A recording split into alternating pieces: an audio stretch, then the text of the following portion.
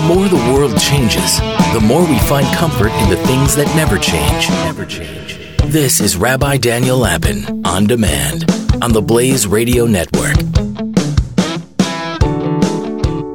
Welcome, happy warriors. Welcome to the Rabbi Daniel Lapin Show. Welcome, each and every one of you, happy warrior that you are, somebody who recognizes that the challenges of life, whether it's taking care of a family or building a family, or whether it's taking care of a job or building a business, or whether it is maintaining family connections and social connections, all of these things are tasks. They are unrelenting tasks.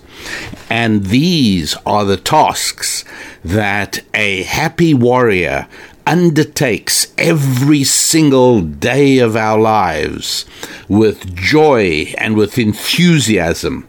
We undertake these jobs with optimism and confidence and passion, because we realize that the only alternative, the only time when relaxation is really available, and that all we have to do is just hang out, well, actually, that's in the grave.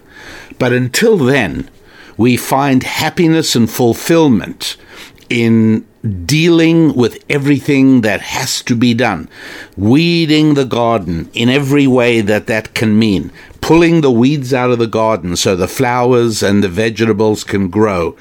All of that unrelenting job, that's the sort of world we live in. We have to be doing these things, but we don't do them with a long face and a whine and a grumble. We do them with joy. We do them with happiness because we are happy warriors. I'll tell you something else about the happy warriors that I've had the privilege of meeting over the years. Happy warriors are people capable of growth. Happy warriors are people who do not condemn themselves to perpetual stagnation. Happy warriors are people who are capable of listening to new ideas. Happy warriors are people who are capable of listening to ideas with which they instinctively disagree, but they can still listen to them, evaluate them, and then decide whether there is value to those ideas or not. And so, in many ways, the Rabbi Daniel Lapin Show, where I, your rabbi, reveal how the world really works, well, it's a refuge, is it not? It's a refuge from the noisy world out there where every time you turn on a radio or a television, every time you open your newspaper, what you hear are words and words and words, but they're words that come from the belly, not the brain.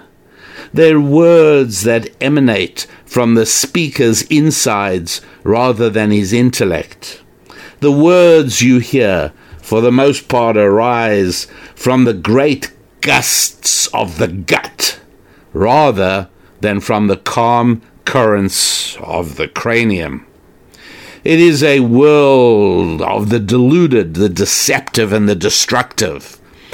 But here, every week, together with me, we find a refuge, and we're able to banish the crooks and the clowns, the creeps and the cranks, and find ourselves in a virtual community of like-minded happy warriors, where we can explore ideas that are true, where we can explore ultimate values, and we can understand the permanent principles of life. Now, on our Facebook page, we have a Facebook page, Friends of Rabbi Daniel and Susan Lapin. On that page, a friend of ours, Cesar Rodriguez Medina, posted the results of a poll done by the American Jewish Committee. And on this poll, that Cesar Rodriguez Medina placed on Friends of Rabbi Daniel and Susan Lapin Facebook page, the American Jewish Committee revealed the result of their study, which is that 75% of American Jews intend voting for Joe Biden in the forthcoming American election. Now, I'm recording this just past 10 days prior to the election, and normally I always make this show about the things you all really care about: family, finance, faith, friendships, and health, physical fitness. Politics is something else entirely, and so it's not often that I do discuss politics. However, understanding how the world really works means understanding all the permanent principles. And when you understand them, you can apply them to many different kinds of perplexing problems. For instance, look, let's imagine I could teach you that when anything is placed into a fluid, that is like, water or air, and this thing we're placing into the fluid weighs less than the weight of that fluid would weigh, whose space it is being taken up by whatever it is I'm putting in. It will float, otherwise it'll sink. All right, let me say that again. If you place anything into a fluid, and that thing weighs less than the weight of the fluid who's being replaced by this thing, that thing will float, otherwise it'll sink. That's the permanent principle. That simple permanent principle explains so many things. And so when let's imagine at the beginning of a lecture, I say, I want to talk about the permanent principle, which is that anything that weighs less than the amount of fluid it displaces will float in that fluid, otherwise it'll sink. You don't know where I'm going from here. I could be starting to talk about helium party balloons, because helium party balloons are filled with helium, which weighs quite a bit less than the air that would have filled the space now occupied by the balloon. Hence, the balloon floats and goes upwards. So maybe that's what I'm going to be talking about. Or maybe that introduction about that permanent principle was really the introduction to a lecture on airships, which are like huge helium balloons, excepting that originally they were filled with hydrogen, which is even lighter than helium. And I could tell you about the Hindenburg, the great German Zeppelin, that tragically exploded in May 1937 in Lakehurst, New Jersey, as it was coming in for a landing, and that killed 36 people and pretty much put an end to the era of the airship. Or maybe I was really only giving an introduction to a lecture about why oil floats on water. And maybe this is a cooking lecture, and I want to explain how certain cooking recipes are worded. For instance, imagine a vinaigrette dressing for a salad, shall we say.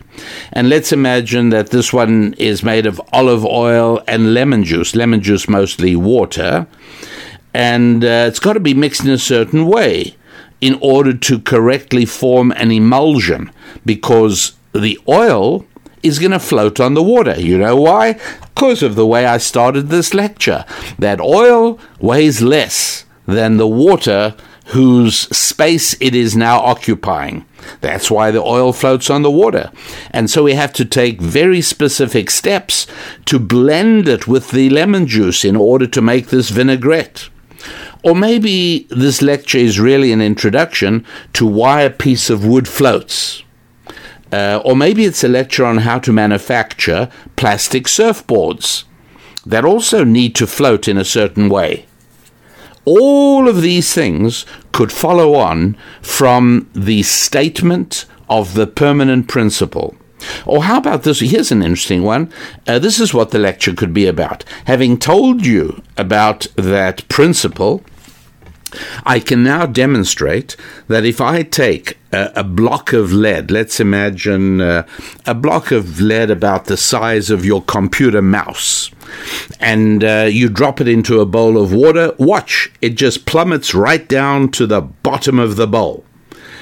But if we now warm up that block of lead so as it becomes a little malleable, and right in front of your astonished eyes, I hammer that block of lead till it is now the shape of a large, shallow saucer. Now, this lead saucer weighs exactly the same as the lead block. But now when we place this in the bowl, it floats. How strange! What's going on? How is that possible? The lead is the same lead. I've just reshaped it differently. And in one case it sank and in the other it floats. So that could be what I'm talking about. Or I could discuss, having told you the principle of why things float in a fluid, we could go on to talk about how long an Airbus airliner that lands in a river will float before sinking. Will it be long enough for everybody to get out? Or maybe it's actually a medical lecture, and we're going to talk about the emergency health consequences of an air bubble forming and traveling in a person's blood vessel. And then it becomes an arterial air embolism and so on. But the principles of that air bubble we've covered in this permanent principle I stated. And this is just a bunch of things, but there are many other of life's experiences that can be fully explained by my 30-word permanent principle about placing objects into fluids. That is a physical permanent principle, and there are very many of them.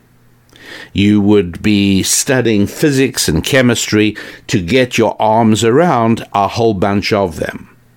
But there are also spiritual permanent principles.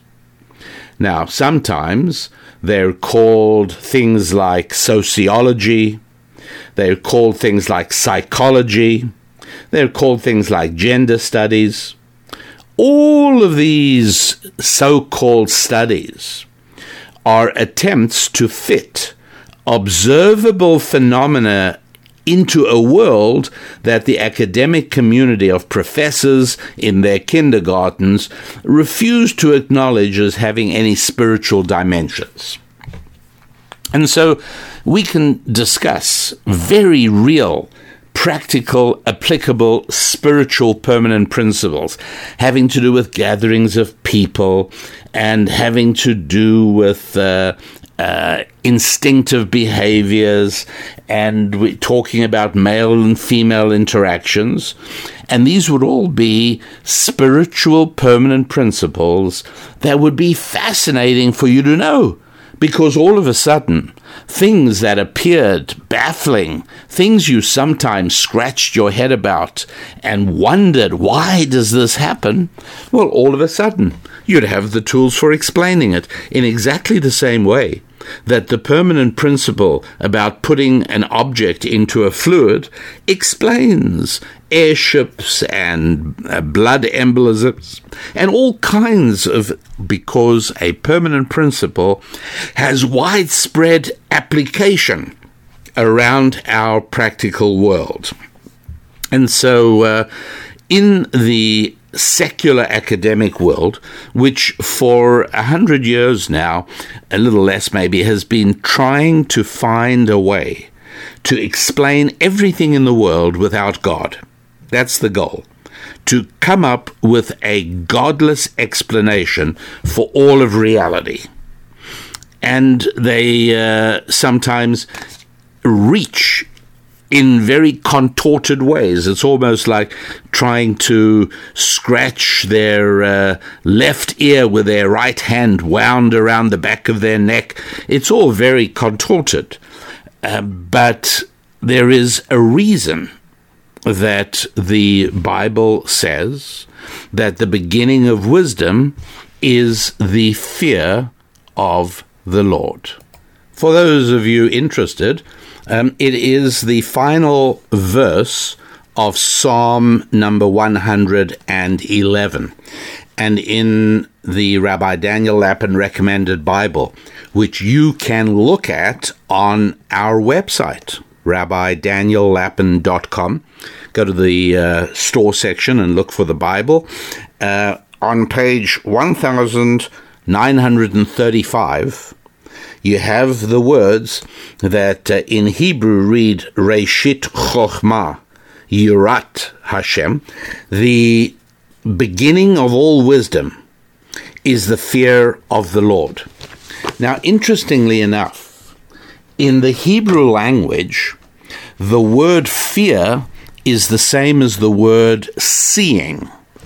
And if you think about that, you'll see there's some pretty obvious reasons for that. But what's really interesting is that it's in this context doesn't just mean the fear of the Lord. What it's really saying is the beginning of all wisdom is seeing God. In other words, understanding how the world works so clearly that God's presence is no longer a matter of belief, but it's a matter of observation.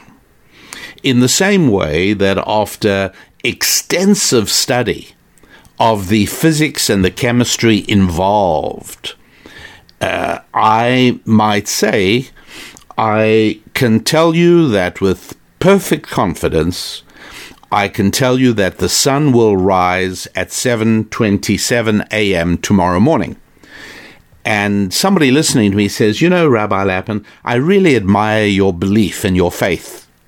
I say, what are you talking about? It's nothing to do with faith or belief. Well, I mean, how can you, it's something that hasn't happened yet and you think it's going to happen. No, I don't think it's going to happen.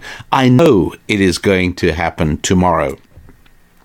And for many people, that's a difficult jump to make. And so in the same way, the key thing that King David is mentioning in Psalm number 111, last verse, is not that we are supposed to believe in God, is that we're supposed to understand how the world works so clearly that we actually see God. That's a different thing altogether, isn't it? But it's really important. And obviously, the vision of reality that is taught in the public universities around the world today, what I call the kindergartens, because of the way the poor little snowflakes are being taken care of there, the worldview is of necessity flawed. And so, not surprisingly, the people who are fully imbued with that particular secular academic worldview do not have, for the most part, the most successful lives. In real terms, financially, family-wise, friendship-wise, all of these things that would normally come from having a clear understanding of truly how the world works. Well, it's exactly like, let's imagine there was a school dedicated to the studies of the German philosopher Nietzsche or Schopenhauer or Hegel. It doesn't really much matter. And would you not judge the value of the philosopher by what kind of lives the people live? That's what I would do. And so, people sometimes ask me, well, what do you know about Islamic theology? I don't know anything about Islamic theology. I also don't know anything about the theology of the Latter-day Saints. However, if you ask me, would I like to live in a village surrounded by members of the LDS Church, or would I like to live in a village surrounded by the inhabitants of Ramla in Palestine? No. or in Israel. No, it's a clear thing. It has nothing to do with theology. I just look at the kind of lifestyle it produces. I simply look at how the devotees of that belief system live. And so in the same way, I think that it's a very reliable way to judge a worldview, which is just a fancy word for a philosophy, which is another fancy word. It's perfectly legitimate to judge a worldview on the basis of the lifestyles of the people who adhere to that worldview. And so on that basis, it's really rather comical to watch secular academia try to find a way to compress all the observable phenomena in our world around us into a secular academic matrix, to try and make all this make sense without God involved at all. It's really not easy. Now, let me give you a spiritual rule as an example, right? We've been talking about physical rules. There's a spiritual permanent principle that men and women are very different in many different ways. Now, I could break this axiom down and turn it into 12 separate permanent principles, the 12 ways in which men and women are different from one another. But it doesn't matter. Here we've got a permanent principle that is spiritual. What do I mean by that? Aren't men and women different from one another biologically? Of course they are. Of course they are, but do those biological differences mean that a woman cannot work a pneumatic hammer breaking up concrete? Of course she can. Does it mean a man cannot, because of his physical and biological differences, he's incapable of taking 2 children for a walk to the park? No, of course not. So the physical and biological differences between men and women are simple. They are what they are. But the really profound differences, well, those are spiritual. And so, for instance, what do I mean by that in a way that is not physical but spiritual? There was a question that Jacob's son Judah asked his daughter-in-law Tamar, whom he didn't recognize as his daughter-in-law. Right. And he said to her, he met her on the road. She was sitting by the side of the road, and he said in Genesis chapter 38, verse 16, and if you are fortunate enough to be able to use the same Bible that I use, it's on page 119, 3 lines from the top. And in my recommended Bible, Judah says to Tamar, whom he didn't recognize, he says, "Can I come into you?" Right? Very literal, very specific. And so now let's imagine that question that Judah asked Tamar. By the way, she, of course, said, what will you give me? Because she was posing as that particular kind of woman. But let's imagine that you conduct an experiment, and a man, let's say an average-looking, perfectly presentable, nice-looking guy, goes up to 100 women at random. Walks up to them in the street, on a campus, in a wherever, and he says, "Could I come into you?" Or perhaps uses a more colloquial term. What would the overwhelming majority of the women say, if not all of them? They'd all say, "No. What do you think I am?" Well, with Tamar, it wasn't a problem because that's what she was posing for, obviously.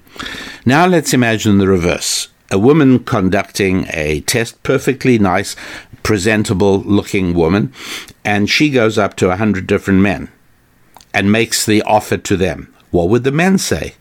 They'd say, "Yes, of course. How about now?" This is a huge difference between 2 different kinds of human beings that secular academia tries to persuade us is exactly the same. There's a huge difference. That permanent principle of the difference between men and women that we've discussed, that permanent principle explains many real-life phenomena. For instance, most couples still get engaged when the man asks the woman to marry him. Even after 50 years of sexual equality and egalitarian equivalence, you would have thought that at least 50% of the marriages came about because the woman proposed to the man. And the woman went down on one knee and held out a Rolex watch to the guy and said, "Please accept this watch and marry me and make me the happiest woman in Western civilization." Doesn't happen because of the permanent principle we're talking about. Or many of the most prominent and predictable stress lines in marriage. Yeah, you can't possibly be an effective counselor to a married couple if you don't understand that permanent principle. Or even something, here's an observable phenomenon. There's a 33-year-old classical pianist, Yu-Ja Wang. She's extraordinarily good on the piano. And she typically strides across the stage in front of the orchestra towards a large grand piano, and she's very often dressed in what is basically a shoulder-bearing one-piece swimsuit. I'm serious. It's true. She does, and 6-inch heels. And then she sits down at the piano, and at least 50% of the people in the audience totally forget what she looks like and just are bathed in the magic of her music. But why is it that she does that?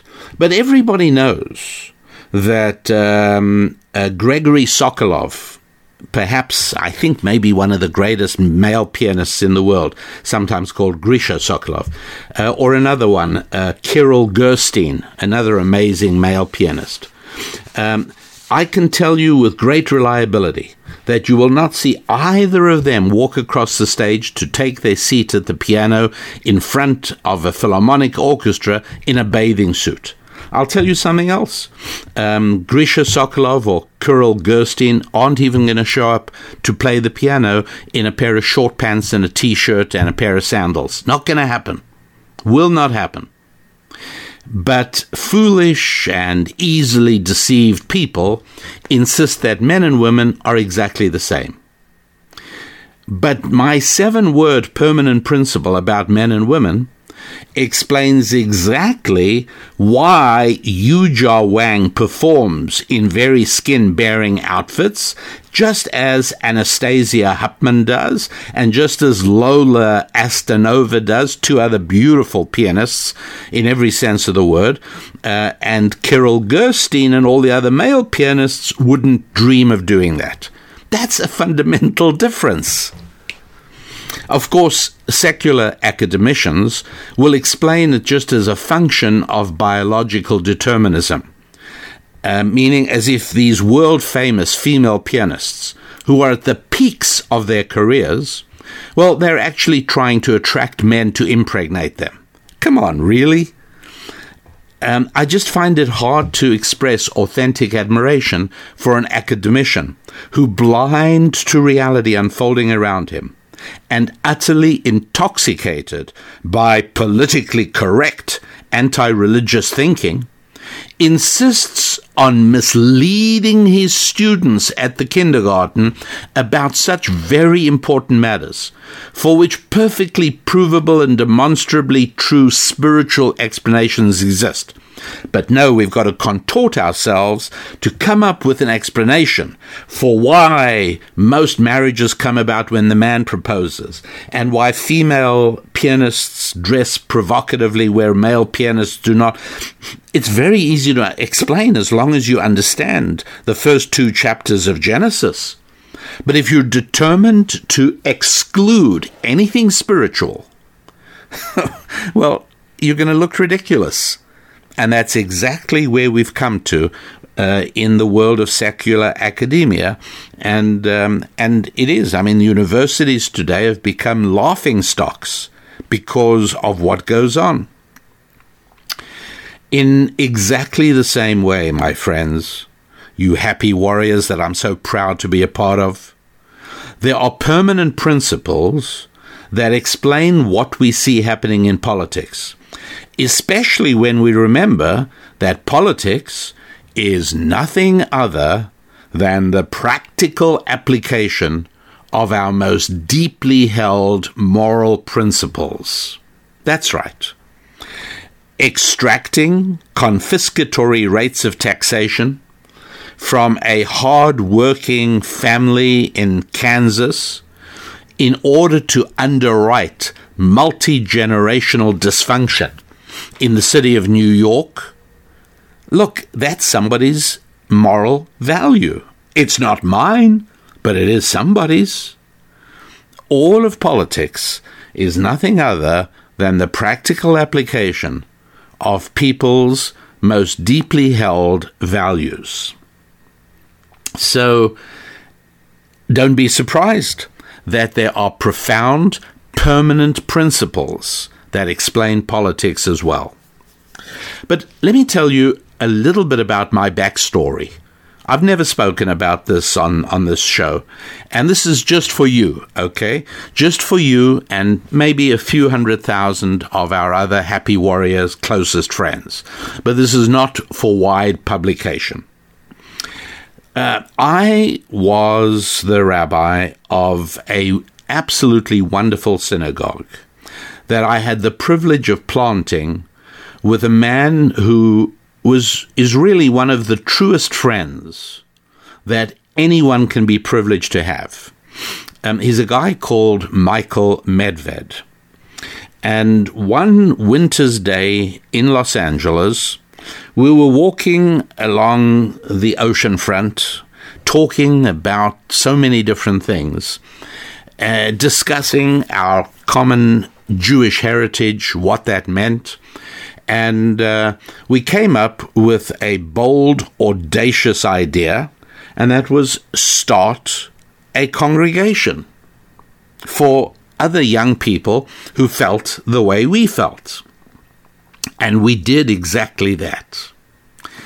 And it really became a function of both of us.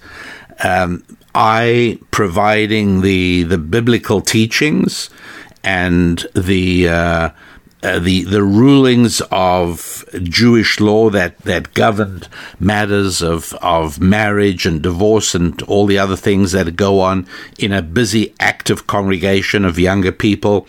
And Michael Medved provided the social structure and the warmth and the connection and the vision and also the courage.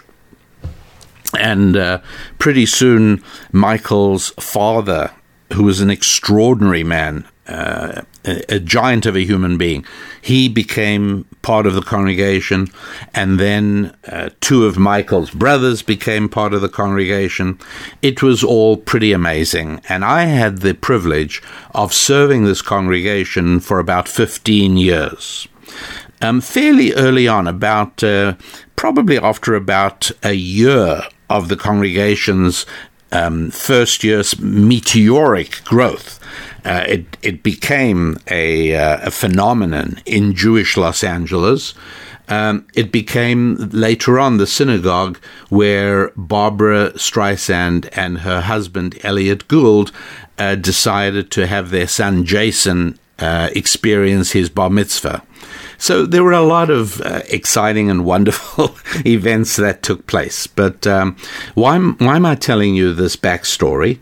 Because it was towards the end of this 15-year period, probably year 13, 14, beginning of 15, that I began to become aware that American Jewish organizations were on the anti-biblical side of every contentious issue in America at the time. For instance, I was horrified when I discovered that there were 13 religious organizations pushing for an expanded abortion agenda, and out of the 13, 11 were Jewish. One was Episcopalian, one was Methodist, but 11 out of the 13 organizations pushing for abortion were Jewish. I couldn't understand this. I was completely baffled because the Bible is pretty clear, right? So what was going on? And the answer began to become clearer and clearer. And as it became clearer and clearer, it also became clearer and clearer to, by this point, Susan Lappin, my wife, and me, that we were going to have to retire from this beautiful congregation of lovely people, our very best friends, and we were going to start the American Alliance of Jews and Christians because we were so intensely bothered by the fact that people who were marching beneath the banner of Judaism, people who were the heirs of those who stood at the foot of Mount Sinai 3,332 years ago and accepted the Ten Commandments, those people are now pushing for every possible abolition of those biblical values and their replacement by the values of secular modernism. It was very difficult.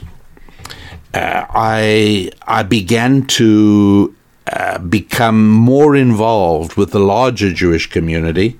Up till then, I had enjoyed this beautiful refuge. Right? A little bit, in a way, for me, a similar feeling is conjured up in this refuge of happy warriors. But in those days, it was a refuge for Susan and me. It was a place in which we were able to start our family and raise our children just the way our friends were raising theirs. And we were able to start a parochial school where our children started off in kindergarten and first grade and second grade. And the worldview these children were being given was completely consistent and coherent with the biblical worldview our own children were being given.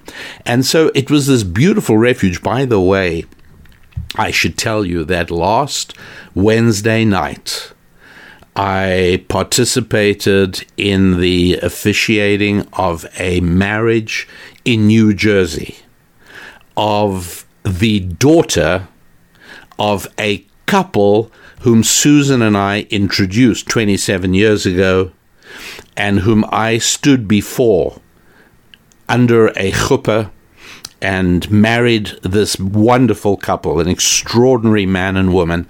And 27 years have gone by, and last Wednesday night I participated in the wedding of their daughter, who is still as true to the words of Scripture as her parents were when they got married. And I tell you this to give you a sense of the emotional connection that I had with these extraordinary people, and with how sad we were, to have to leave. Listen to these words. They appear on the title page of the first book I ever wrote. The book was called America's Real War. And after many years of being out of print, it is now again available, and I'll tell you more about that. What's interesting about this book is that it is filled with the spiritual permanent principles that I've been talking about, and therefore it is as valid and as true and as revelatory today as it was when I wrote it 20 years ago. It's extraordinary. It shines a laser beam of clarity onto today's headlines, even though the book is not new, because it is a book about permanent principles, not sociology, not psychology, not gender studies. God's permanent principles that really explain what's going on. Listen to the dedication I said here. We also dedicate this book, meaning Susan and me, to the congregation of Pacific Jewish Center in Los Angeles, California, which we were privileged to serve for 15 wonderful years, and where the ideas expressed herein were germinated. So this book had a very was rooted in a very real interplay between biblical rules and human habitation. In other words, you could say that our congregation in Los Angeles turned out to be a living laboratory of biblical permanent principles of human society. By the way, I also wrote, Susan and I gratefully dedicate this book to the late Rabbi Abraham Chaim Lapin. May his saintly memory be blessed, who as my teacher and father equipped me to be able to write this book, and to my late mother, Rebbetzin Maisie Lapin of blessed memory, whose legacy of courage made me actually do so. And that was a very heartfelt and true thing. My mother was an audacious and brave woman, and I don't think without her background in me, I don't know if I would have been able to do, which I find a very hard thing to do, which is write a book. It doesn't come automatically and easily to me at all. Talking about my friend Michael Medved, I have seen him write. I've seen him write a book, and he's the most remarkable writer, and he writes remarkable books. He sits at the computer and prose flows out. He doesn't need to edit it, doesn't need to be cleaned up. Very, very different from the agonizing process that I undergo in the ordeal of writing a book. You know, once I'm reading you thanks and acknowledgments, I'll read you the final one I wrote for this book, which brings me to Susan. This book is as much a product of our collaboration as are our children, for she and I have brought these ideas into being together as surely as our children are also the fruit of our unity. We write together, we home build together, we child raise together. Why, we even boat and vote together. Although no word of this volume was sent to the publisher until we both agreed, to the extent you do find fault, I can assure you it will be with those passages on which she yielded to me. It would make as little sense for me to thank her for her help in this book as it would make for a left leg to thank a right leg for its help in crossing a street. This is our book. In humble gratitude to God, Rabbi Daniel Lapin, Mercer Island, Washington, December 1998. And that is the book, America's Real War. And so there I was, becoming aware that this idealistic small congregation of young Jews devoted to trying to build a biblically guided community was really an anomaly, and it was really not in any way reflective of what was going on in the larger Jewish community, and that in reality there was a tremendous clash between what we were doing and what the larger Jewish community was doing. You see, the title America's Real War for this book kind of was almost a natural. And so I started looking at what was going on. One of the things I looked at was Reform Judaism. And I looked at the statements of Reform Judaism. And they read as follows. Reform Judaism, they haven't changed, by the way. I mean, this is what I read back then. It's what I read today. Reform Judaism is welcoming of transgender people, allows for the ordination of transgender rabbis, and encourages its communities to become fully inclusive of transgender individuals. By the way, homosexuality was a bridge crossed 20 years ago already, as far as the Reform movement is concerned. Continuing on, Reform Judaism advocates for social justice and legislative priorities in D.C. and advocates for the full inclusion and equality of transgender individuals under the law. Reform movement has taken steps over the past decade to become more inclusive of transgender and gender non-conforming individuals. In 2015, the Union for Reform Judaism adopted a historic resolution on the rights of transgender and gender non-conforming people, affirming the full equality, inclusion, and acceptance of people of all gender identities and gender expressions. In 1996 and 1997, Reform Judaism adopted resolutions in support of civil marriage for same-sex couples. In 2000, the Reform Conference of American Rabbis gave its full support to Reform rabbis who choose to officiate same-sex marriages. The relationship of a Jewish same-gender couple is worthy of affirmation. The diversity of opinions within our ranks on this issue is fine. The conference gives support for those who choose to officiate at rituals of union for same-gender couples.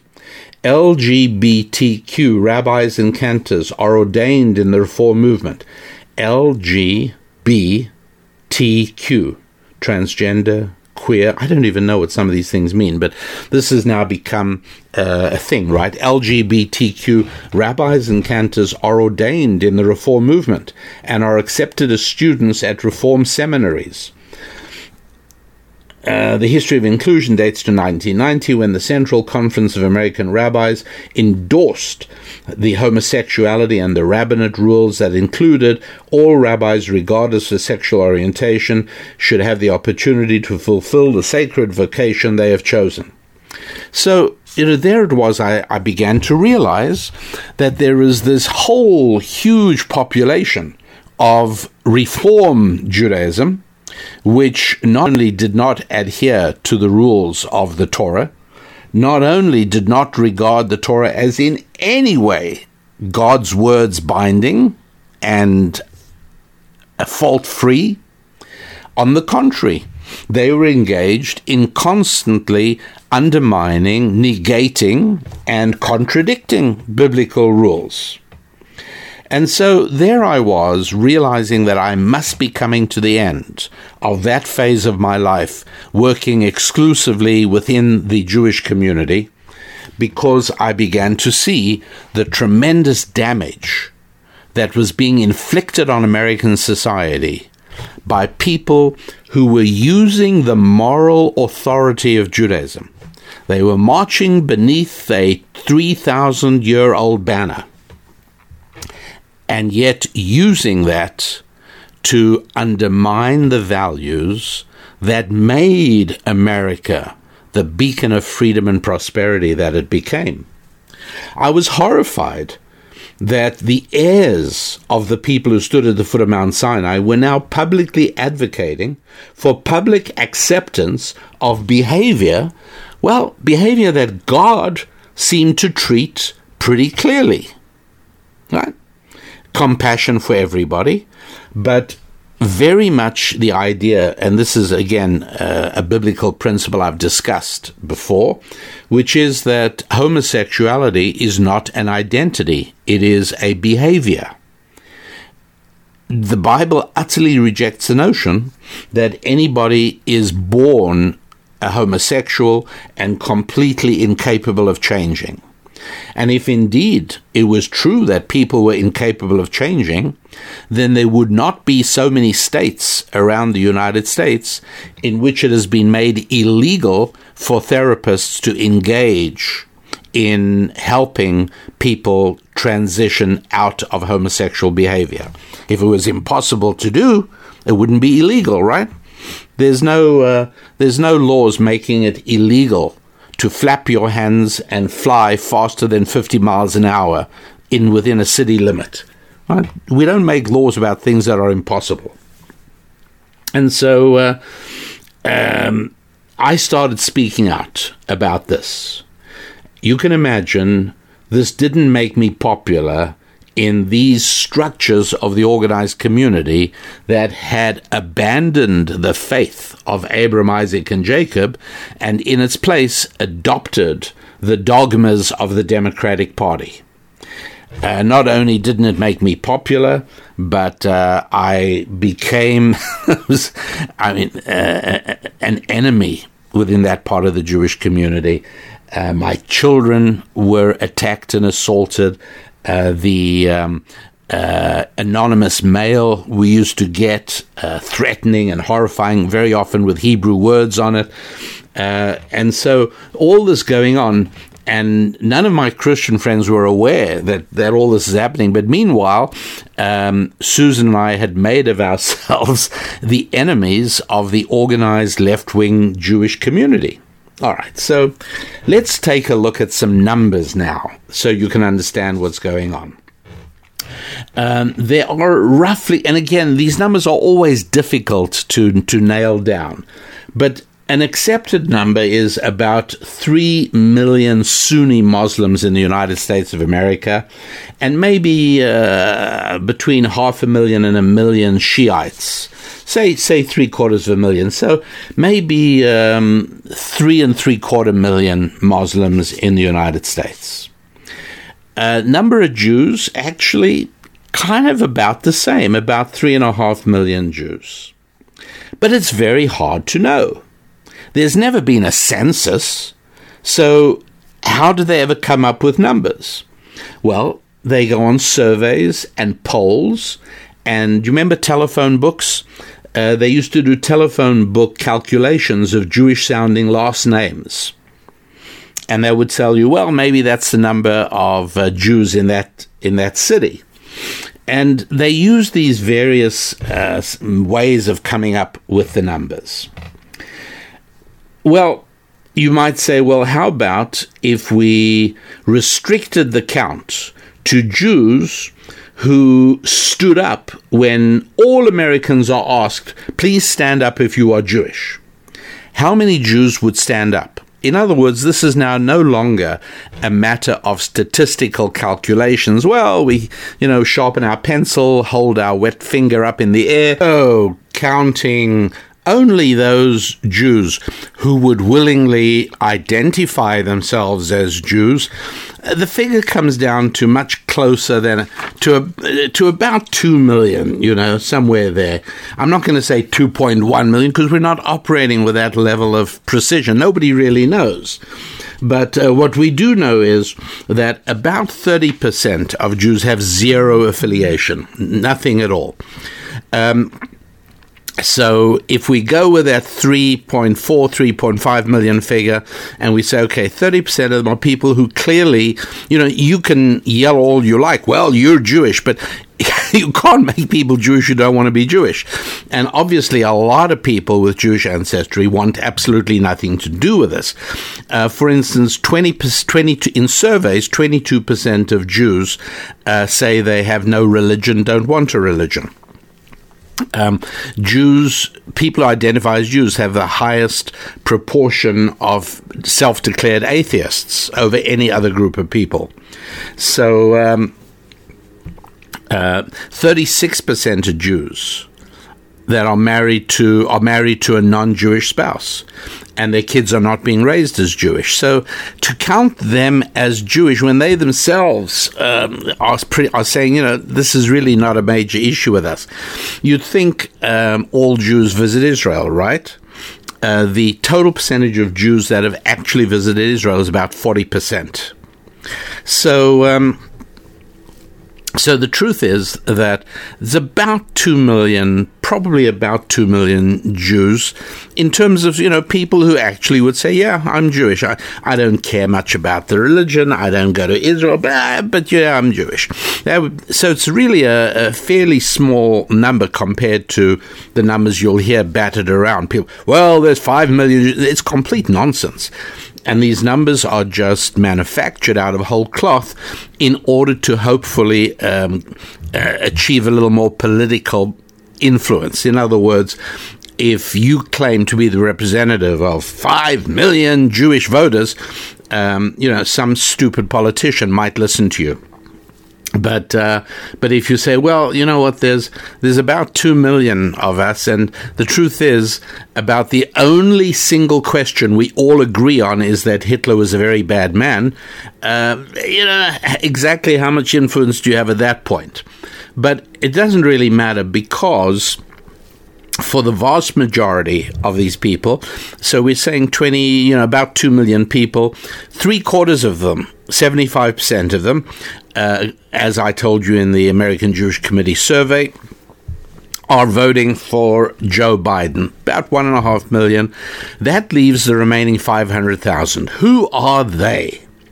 So this first group, they've abandoned the faith of Abraham, Isaac, and Jacob, and they have adopted, as I say, the value system of the Democratic Party, indistinguishable. See, that's social action and social justice and etc., all of that's, but there is no biblical, godly, or religious connection at all.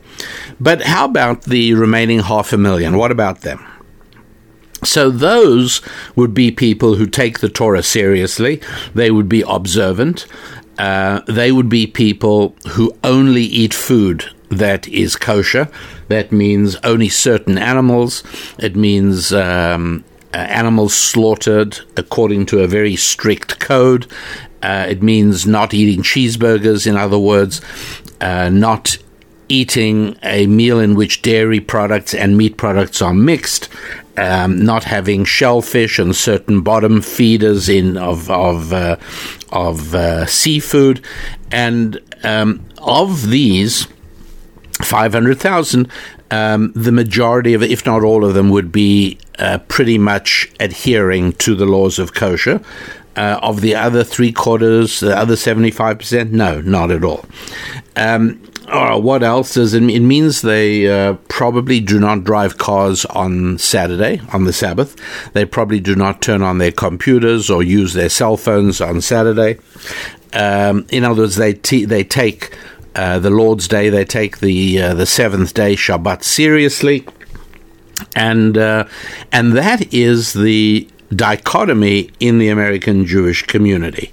About 3/4 believe in the values of the Democratic Party, but they still identify as Jewish. And some of them will even tell you, I'm proud to be Jewish, but they'll also say, Judaism has nothing to do with a religion. It's an ethnic group. Okay, fine, that's what they say. Now, in 1988, George Herbert Walker Bush, George W. Bush's dad, he was Reagan's vice president. Reagan was president in 1980 to 88. And in the 1988 Republican primary, George Herbert Walker Bush ran and, of course, ultimately won the primary and was the candidate and won the election. But someone who ran against him was a friend of mine, Pat Robertson, of the Christian Broadcasting Network and the founder of Regent University. I think his father was quite a distinguished senator from Virginia many years ago. But at any rate, Pat Robertson had run in the primaries to become the Republican candidate for president.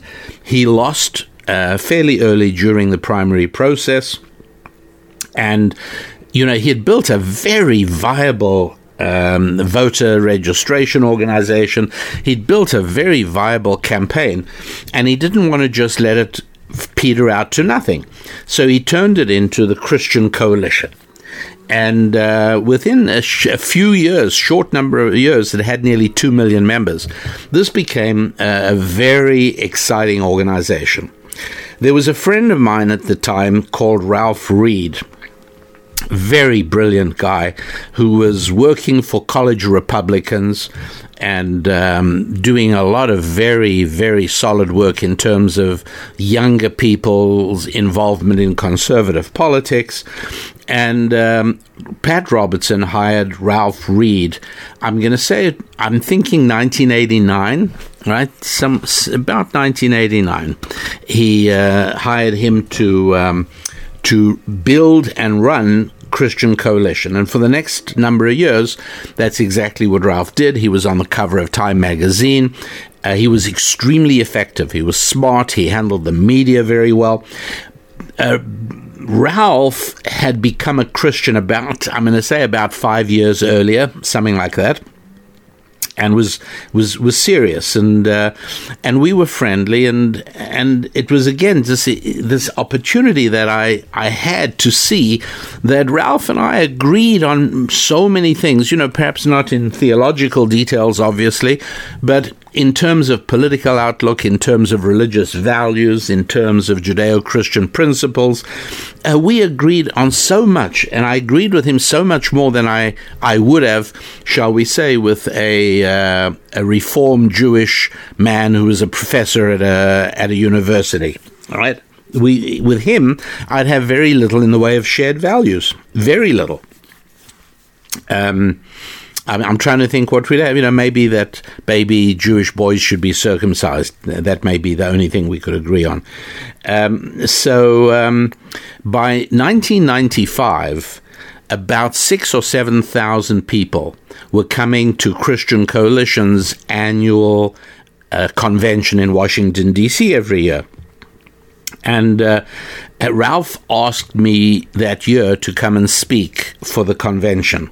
And I laughed and I said to him, Ralph, thanks for the compliment, but what about the word Christian in Christian Coalition are you not getting?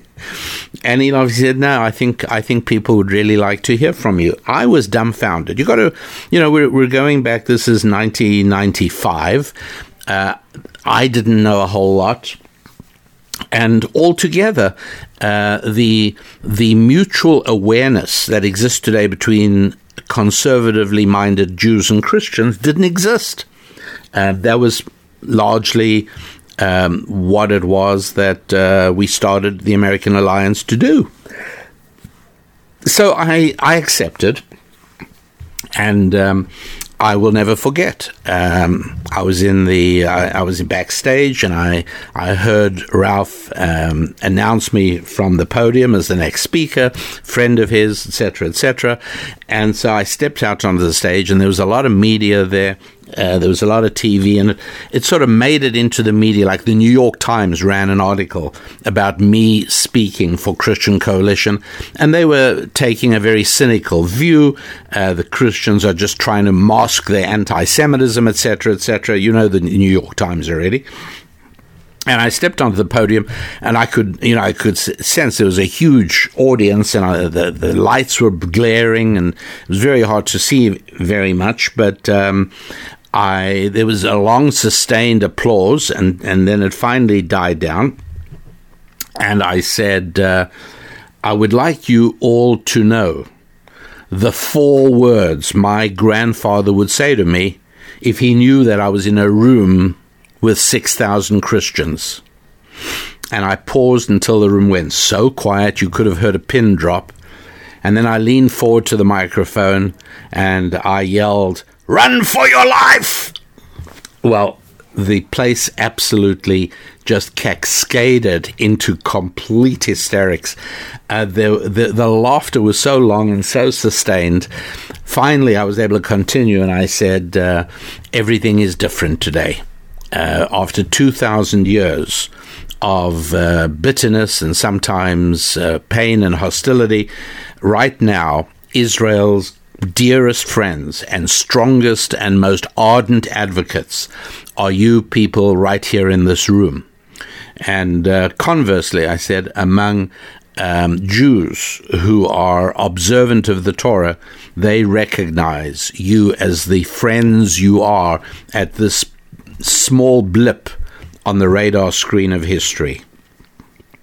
And I ended up, it went very well. I was invited back for the next convention the year later and the one after that, and I spoke for a number of them. And then I spoke for a number of state Christian Coalition events. I spoke in South Carolina, in Texas. I spoke in Florida, California, North Carolina, Illinois. I spoke in a number of places.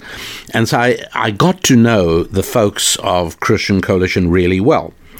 And when they got to know me well enough to know that I wasn't thin-skinned, and I wasn't going to take offense at sincerely asked questions. They asked me a lot of questions. The second most frequent question I was asked is, how come Jews are so good with money? And I promised them, I said, I will answer that in due course. I didn't know that it would take me that long before I wrote Thou Shalt Prosper and Business Secrets from the Bible. But that was the second most frequent question. The number one question that people asked me in those days, once they felt comfortable asking me things, the most frequent question they asked me was, why are Jews so liberal? Why is it that Jews stand for everything that is contradictory to scriptural values? And I said to them, it's a long answer, and I promise you I will answer it. And I said, by the time we meet here again next year, I will have it. And sure enough, I wrote America's Real War, and the subtitle is, An Orthodox Rabbi Insists that Judeo-Christian values are vital for our nation's survival. And I dealt with a lot of things that they'd never heard written or spoken about by a Jew before. For instance, I made the point that in the United States Constitution, Article 1, Section 7, it has the following wording: if any bill shall not be returned by the president within 10 days, Sundays excepted, after it shall have been presented to him, etc., etc. And I said, why Sundays excepted? Right? It could have said the weekend. No, Sundays accepted because these were Christians and were writing as Christians. And so Sunday was accepted for the same reason that mail didn't get delivered on Sunday. It's the same reason mail doesn't get delivered in Israel on Saturday. That's because Israel is a Jewish country. And so in America, mail doesn't get delivered on Sunday, and the Constitution says Sunday is accepted because it is a Christian country. That's pretty straightforward, isn't it? Now, because I want to suggest and encourage that you go to our website and you get yourself a copy of the newly republished America's Real War, and because it is filled with principles that apply as clearly now as they did when I wrote it, the book will be, I think, a very valuable addition to your bookshelf, and a valuable addition to that fourth quadrant of human motivation that I've often spoken about, spiritual. In other words, there's nothing tangible that the world is giving you, and you don't need it in order to survive biologically. And that is wisdom and understanding. That is the knowledge that you're living in a world where things make sense, provided you know the permanent principles. And that's the pleasure that a book like America's Real War gives you. Listen to this. This is from page 96. For almost 200 years, America functioned, grew, and prospered under this tacit agreement. America was a religious country without demanding allegiance to any specific church. Congress opened with a prayer, and still does. And the 10 Commandments were posted on courtroom and schoolroom walls. God was frequently invoked in presidential speeches and community events. The assumption was that Americans were one nation under God. Not only did religion in general have a respected place in our nation's affairs, but Christianity in particular was a positive undercurrent. But today one hears over and over that religion, especially Christianity, must be kept out of public policy, and that this was the intent of our ancestors. Supporting this revisionist position is a report of the American Jewish Committee dated September 9, 1996. And I quote it, "We must continue to emphasize pluralism as a basic value of America, to which the American Jewish Committee is dedicated, and to remind Americans of their history on these issues. The religious right may be convincing people that this country was founded on religious principles and that the founders intended to create a Christian nation, since the religious rightists keep saying that. We must continue to publicize our view of American history and make it relevant to people today." That's a quote. And back to me now. The majority of liberal policy groups, politicians and pundits in this country would probably agree with that statement. Others, myself included, would say exactly the opposite. Allow me to counter the above with what I believe to be a more historically correct statement. Quote, "We must continue to emphasize religion as a basic value of America, to which we are dedicated, and to remind Americans of their history on these issues.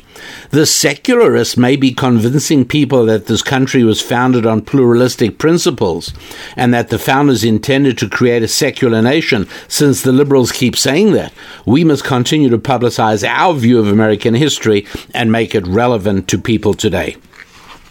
Questions of pure opinion or belief, because they are not measurable, rarely lead to resolution. We might not be able to find a resolution." And so it goes on towards the end of that chapter. So that gives you an idea, I think. And by the way, if you feel led in your heart to support the work of the American Alliance of Jews and Christians, please do so. AAJC.org. AAJC, American Alliance of Jews and Christians, AAJC.org, and make a donation of whatever size is comfortable for you, whatever size you feel called upon to support the work that we do in the American Alliance of Jews and Christians. Let me read from a chapter entitled Culture War.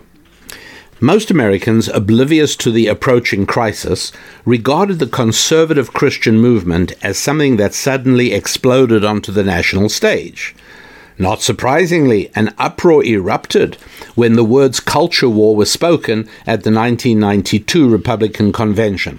After all, American citizens profess many different faiths, come from diverse backgrounds, and have two major opposing political parties. But surely we respect each other. Why use fighting words? Why suggest that a war exists between groups of citizens in our country? I believe that understanding this phrase, culture war, is imperative for the restoration of our society. When the Civil War was fought in the 19th century, the individuals participating were not enemies. Often they were neighbors and cousins. In more than one instance, they were brothers. On both sides fought upright, valiant soldiers. However, they had reached a point where their conflicting beliefs could no longer coexist in one country. A terrible war ensued, but at the end of the fighting, one idea again prevailed. Once again, we were one country. This time, the culture war, thankfully, is not a bloody one. It is not a war that will be fought with bullets. It is a war that is being fought with ballots. That makes it no less a war that will in the end yield a victor and a loser. The two ideas struggling for supremacy in society today cannot coexist. One needs to dominate. What are these two ideas? Reduced to their simplest elements, one idea claims that public adherence to biblical values and acceptance of traditional godly direction are essential for the continued existence of this country. The opposing view is that such religion, while perhaps laudable for individuals, is an impediment to progress in the public arena. What do I believe is meant by the phrase culture war? Author Russell Kirk was once asked the source of humankind's many cultures. His reply was that they originally came from cults. While the word cult has now taken on a negative connotation, it originally meant a joining together for worship. That is, the attempt of people to commune with a transcendent power. Therefore, when we say that people are unified by a common culture, what we really mean is that they share the same general view of God and His expectations. Conversely, when we speak of a culture war, we are referring to a great rift over the issue of God. What does this have to do with most Americans? The role of God in society is similar to that of sewers, telephone lines, gas pipes, and electrical cables. We don't see them running invisibly beneath our street. We seldom even think about them. However, their sudden removal would dramatically and horribly impact our lives. Likewise, we never used to think about the invisible structure of morality and logic that lay reassuringly beneath our culture, the God-centric view of the world. Now, however, it is being ripped up. One of the most profound truths about America as we approach the end of the 20th century is that we are no longer one nation under God. We are really two separate nations with two distinct and incompatible moral visions. We are two nations occupying the same piece of real estate and engaged in a giant cultural tug-of-war for that real estate. In the last few elections, some politicians attempted to use this concept of two Americas to divide us into two warring groups. Blacks were pitted against whites, rich against poor, Democrats against Republicans, Christians against Jews, consumers against capitalists, men against women. The truth is that different people do have different ideas of how America should look, but it is a lot simpler than a complicated smorgasbord of competing interests. I believe there are just two basic competing visions for America, which encompass all the various special interest groups. The two views can best be characterized as either support for or opposition to Judeo-Christian morality playing a role in American public life. The crucial point I want to make here is that both sides attract blacks and whites, rich and poor, Democrats and Republicans, Christians and Jews, and men and women. It is important to note that members of religious, ethnic, and gender groups unite with those of varying religious, ethnic, and gender groups despite media attempts to insist otherwise.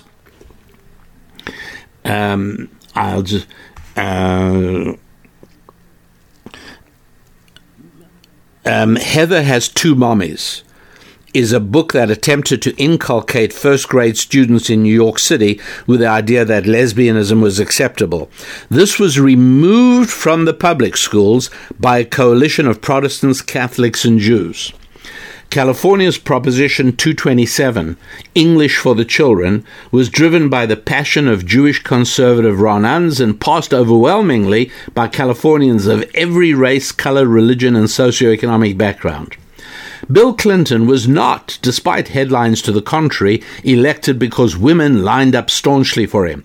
Truth be told, married and unmarried women differ dramatically in their voting patterns, even more than males and females did in theirs. I'd like to read you a little bit more from page 99. Listen to this. A visitor to America comparing two history textbooks, one from the 1940s and one from the 1990s, concerning the Pilgrims and Thanksgiving, would probably have difficulty realizing that the same people and observance were being discussed. Fortunately, as we near the year 2000, there is no need to guess what was in the mind of the Pilgrims as they landed in a new world. They bequeathed us a written document, the Mayflower Compact, signed just prior to disembarking their ships on November the 11th, 1620. The compact reads in part, "In the name of God, amen. We whose names are underwritten, the loyal subjects of our dread sovereign, Lord King James, by the grace of God of Great Britain, France, and Ireland, King, defender of the faith, having undertaken for the glory of God and advancement of the Christian faith and the honor of our king and country, a voyage to plant the first colony." That was the Mayflower Compact. Right? It is difficult to interpret that document as anything other than a Christian statement of purpose. Surely one would think that this document would form an integral part of school textbooks dealing with this period. In many instances, it sadly does not. There are other undisputed historical facts of the time, such as that Squanto, the Indian who guided the Pilgrims through their first winter, was not simply a good pagan who happened to help, but was himself a believing Christian. There is no doubt, due to primary source material, that the first Thanksgiving was a day of gratitude to the Almighty, not, as is often taught today, gratitude to the Indians. Can you believe that I wrote this 20 years ago? This is all relevant to today. Sorry, back onwards. Yet in the recommended Washington State Teacher's Guide for Teaching about Thanksgiving, the historical facts are set aside in favor of secular revisionism.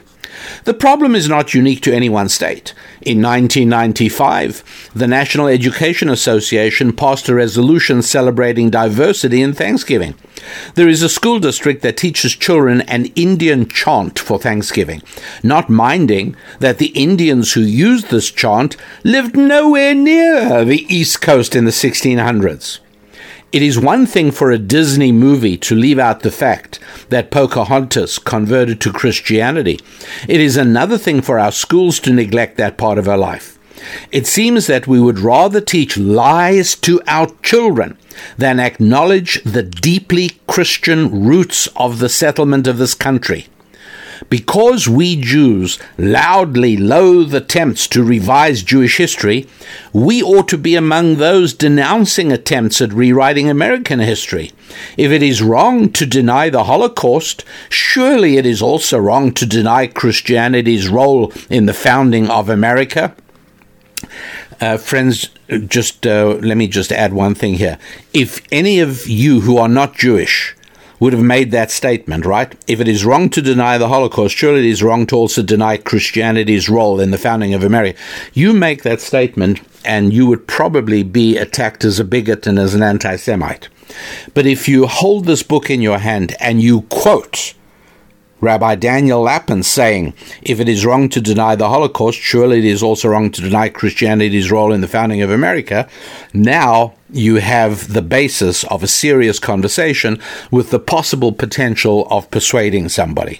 I'm just saying this book is a very useful tool, and I truly want it in as many hands as possible, as quickly as possible, because I do believe that with this book as a tool, your circle of influence can expand both in numbers and also in effectiveness. Let me just go a little bit further.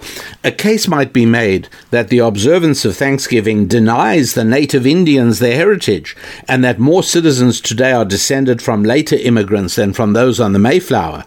Perhaps Thanksgiving should be replaced with a new holiday that would celebrate the diversity of this country.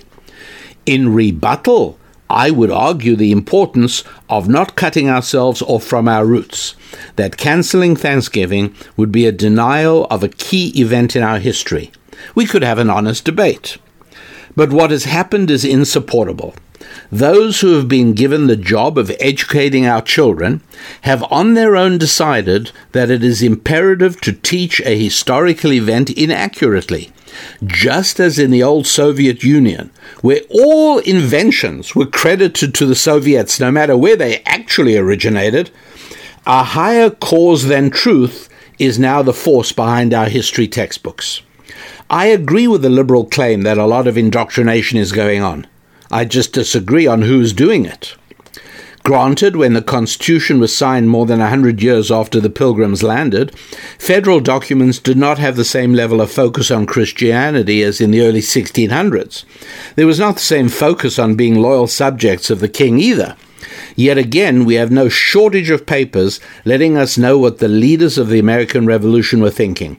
It is hard to find pluralism in the words of John Jay, the first Chief Justice of the United States Supreme Court. And here's what he said: Providence has given to our people the choice of their rulers, and it is the duty of our Christian nation to select and prefer Christians for their rulers. Not bad, right? From the first Chief Justice of the U.S. Supreme Court. The much-vaunted pluralism that you keep hearing about from liberals seems to be also lacking when Patrick Henry, writing in the Virginia Bill of Rights dated June the 12th, 1776, declared, "All men are equally entitled to the free exercise of religion according to the dictates of conscience, and that it is the mutual duty of all to practice Christian forbearance, love, and charity towards each other."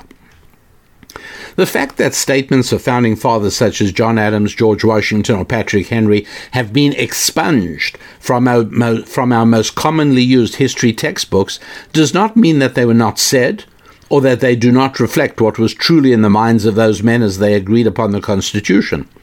In 1787, the year the Constitution was officially approved by Congress, the Northwest Ordinance was approved by the same body. Article 3 of that ordinance states, religion, morality, and knowledge being necessary to good government and the happiness of mankind, schools and the means of education shall forever be encouraged. It is not an unreasonable leap to propose that a solid case for religious instruction in school is present in that document. Likewise, George Washington's farewell address of 1796 deals with the issue of religion. He says, "Let us with caution indulge the supposition that morality can be maintained without religion. Reason and experience both forbid us to expect that national morality can prevail to the exclusion of religious principles." It's pretty amazing stuff, isn't it? Chapter 16 is entitled, "Do we really agree that anything that anyone defines as his religion must be accorded equal status in America?" It's a very important question, and I explain that in that chapter. I also go to lengths to point out that there is a reason why the left is trying to disconnect us from the founding of the country. And I'll give an example, and I'll say, what would happen to me? Let's imagine that I have been the victim of a colossal hoax all my life, and that I'm now presented with incontrovertible evidence that my late father was not a distinguished and scholarly rabbi. No! Turns out he was a vagrant with a long criminal record. Does this make a difference to my life? Yes, it does. A huge difference. It shakes the very foundations of my being, because so much of my life I've based on things he told me. Similarly, if we can shake the faith of America's school children in the founding fathers, if we can, best of all, make them either ignorant of the founding fathers or believing the founding fathers to be evil people whose entire lives can be wrapped up in one simple phrase, racist slave owners. And if we can establish that that is the true nature of our founding fathers, it makes a huge difference. And it makes their job of transforming this country into a socialist paradise that much easier, I'm afraid. I certainly don't want to sound self-congratulatory or mystical even, but I've often told people that I had incredible divine assistance writing this book, and I believe that to be true. I read the book now and I say I was in another zone when I was writing this, and I remember very clearly.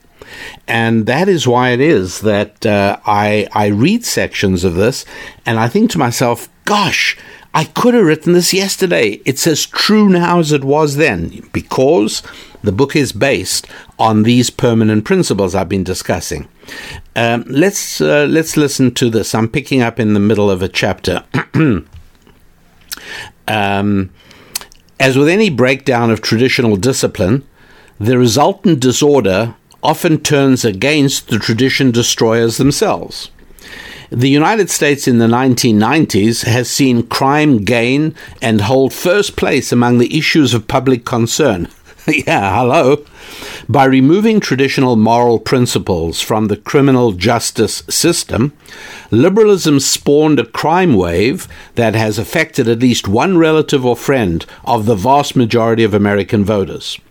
By also inculcating a sentimentalist spirit in these voters, liberals gave every friend or relative of a crime victim not merely a sense that the system has ill-served him, but genuine moral outrage that society had failed in the most important respect.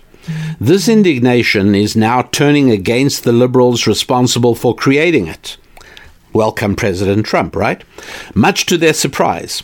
As I write, news reports proclaim that some cities which have made a conscientious effort to return to individual accountability and moral values have seen dramatic reversals in their rates of crime. Even New York City has witnessed such positive changes. One way works, the other does not. Why are we so hesitant to go with the one that does? For their part, the traditionalists in society failed to recognize the underlying unifying principles in the liberal trend. They mistook the new policies as a harmless experiment that stood a reasonable chance of success.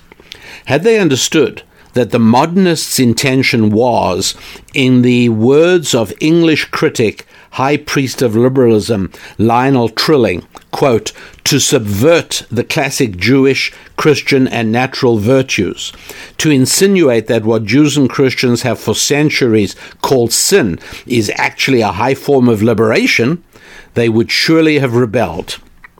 And by the way, that is a quote that you want to be able to quote from this book, that Lionel Trilling was Jewish. He was a professor of literature at Columbia University in the 50s.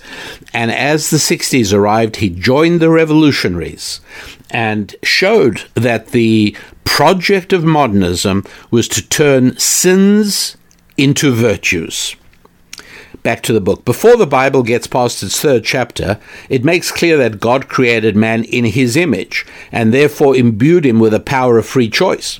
The Judeo-Christian perspective claims that man has the ability to choose between good and evil and is therefore accountable for all his actions.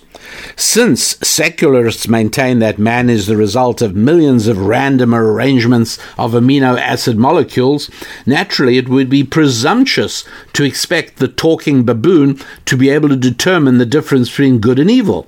After all, non-talking baboons of the common variety also occasionally rape and kill, and when they do, it is invariably an environmental factor, such as overcrowding, that is to blame. In the October 20th, 1998 issue of USA Today, we are informed of something religious America has known for decades. Guess what? A child's chance of dying from abuse or neglect are 8 times higher when a boyfriend of the mother lives in the home. Wow! Amazing! Children raised by mothers and fathers who remain married to one another have better lives than children of mothers and fathers who divorce and fornicate? How old-fashioned! But USA Today goes much further. It provides an explanation for this discovery. Do you think this statistic endorses traditional morality? You poor misguided simpleton. Of course not. Richard Gelles, a family violence specialist at the University of Pennsylvania, notes that in some primate tribes, killing the offspring of the female he is going to mate with is one of the first things a newly dominant male does. So it isn't nice to do, but it is certainly understandable. It is natural. Monkeys do it. All the family violence specialists in the country will never bring about the domestic tranquility found in the ordinary Bible-believing Jewish or Christian home. Furthermore, as long as family violence specialists derive their wisdom from the basic secular assumption that we are more like apes than we are like angels, they do society more harm than good. Here is from a chapter on marriage. Yes, I believe women might come up with the idea of marriage. However, since marriage is far more in the best interest of women than of men, why should men agree? Indeed, they should not, which is exactly why we find in some of the less wholesome corners of American society, where secular liberalism has most left its mark, there is no marriage. Why should men agree to the restrictions of marriage? First of all, renouncing the entire field of nubile and available females and remaining exclusively loyal to only one woman is against the sexual instinct. It is also against the genetic interests of men, who best serve the call of their genes by impregnating as many women as possible. That would be the natural way. If we are nothing but material beings similar to animals, marrying and remaining loyal to only one woman makes as little sense for human males as it makes for male dogs. Of course, one of the most important sections of the book is why are Jews so liberal? And that section also goes in depth towards explaining why it is that people who are secular liberals are so fervent and so absolutely sure that those who disagree with them are not merely civilly disagreeing, but those that disagree with them are evil, terrible human beings. And so all of that is covered in the section in which I explain how it is that liberalism is not just a political doctrine, but it is an entire belief system. And here on page 209, it's a big book, and there's a lot of information here. It's called America's Real War. And here's a chapter entitled, Is History Repeating Itself? Somehow, liberating ourselves from the confines of religion has not delivered the paradise we were promised. Historian Will Durant, in a book called A History of Roman Civilization, points out some fascinating elements of the collapse of the once great, seemingly invincible Roman Empire.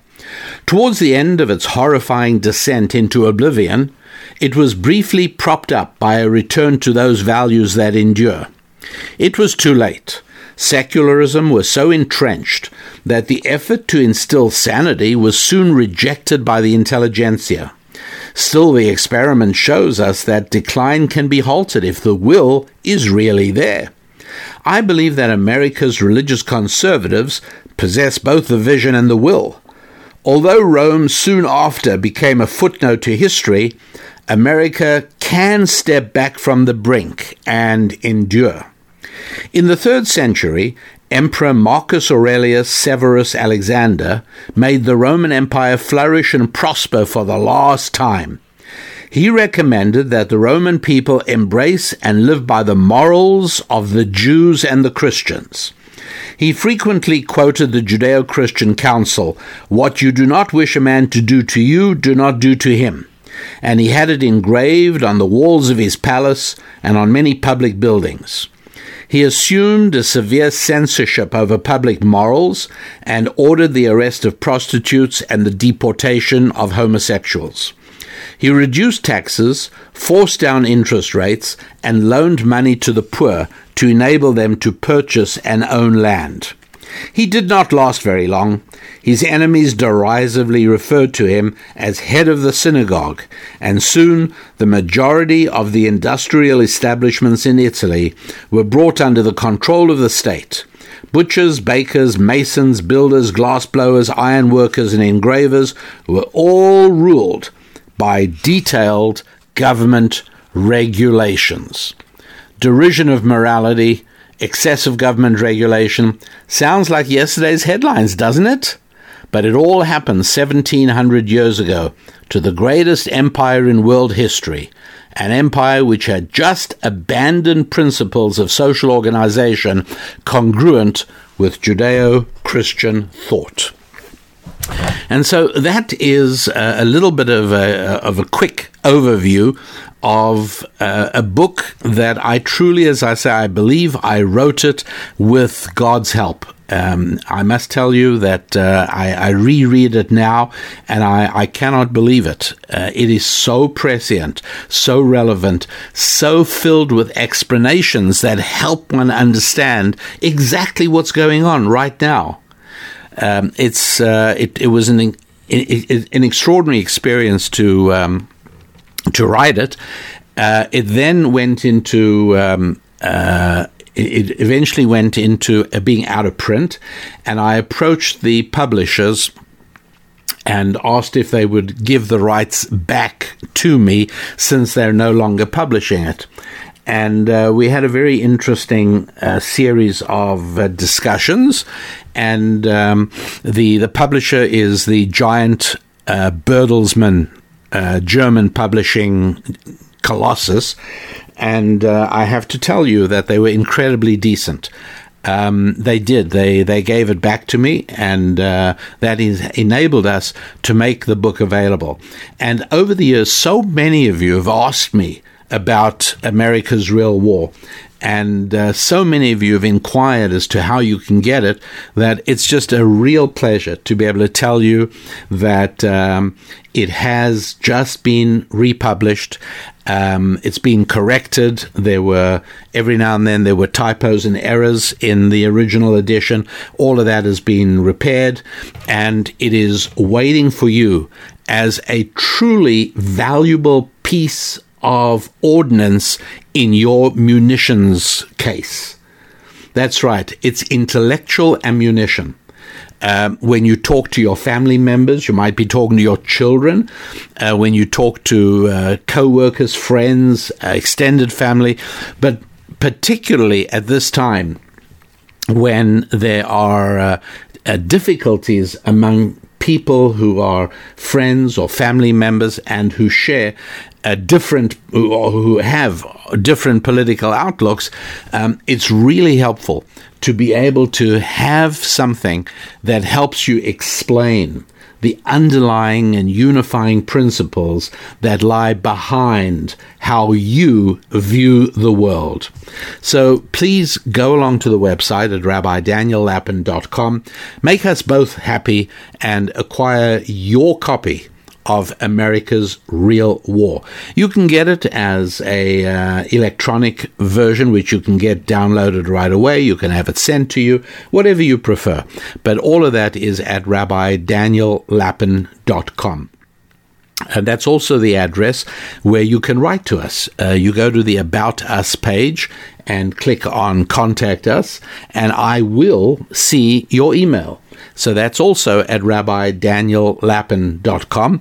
And finally, you can also look at back editions of Thought Tools, of Susan's Musings, of Ask the Rabbi, and we've had several really interesting questions that we've tackled in the last few weeks. So all of that at rabbidaniellapin.com.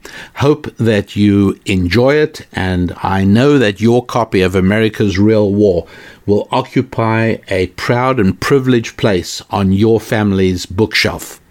Thanks so much for being part of the show. Thank you for spreading word of the show. We've had people from Singapore lately, from a number of other countries. Thanks for letting me know where you are listening from. I always appreciate that. And thank you for being part of the Rabbi Daniel Lapin Show by being a happy warrior. Yeah, I'm not saying being a happy warrior is easy for anybody. No, but it is incredibly rewarding. And so thanks for being part of our little group of happy warriors. Until next week, I wish you a week of fulfillment and happiness with your relationships, with your friends, with your family, with your God, with your finances, and with your physical fitness as well. I'm Rabbi Daniel Lapin. God bless.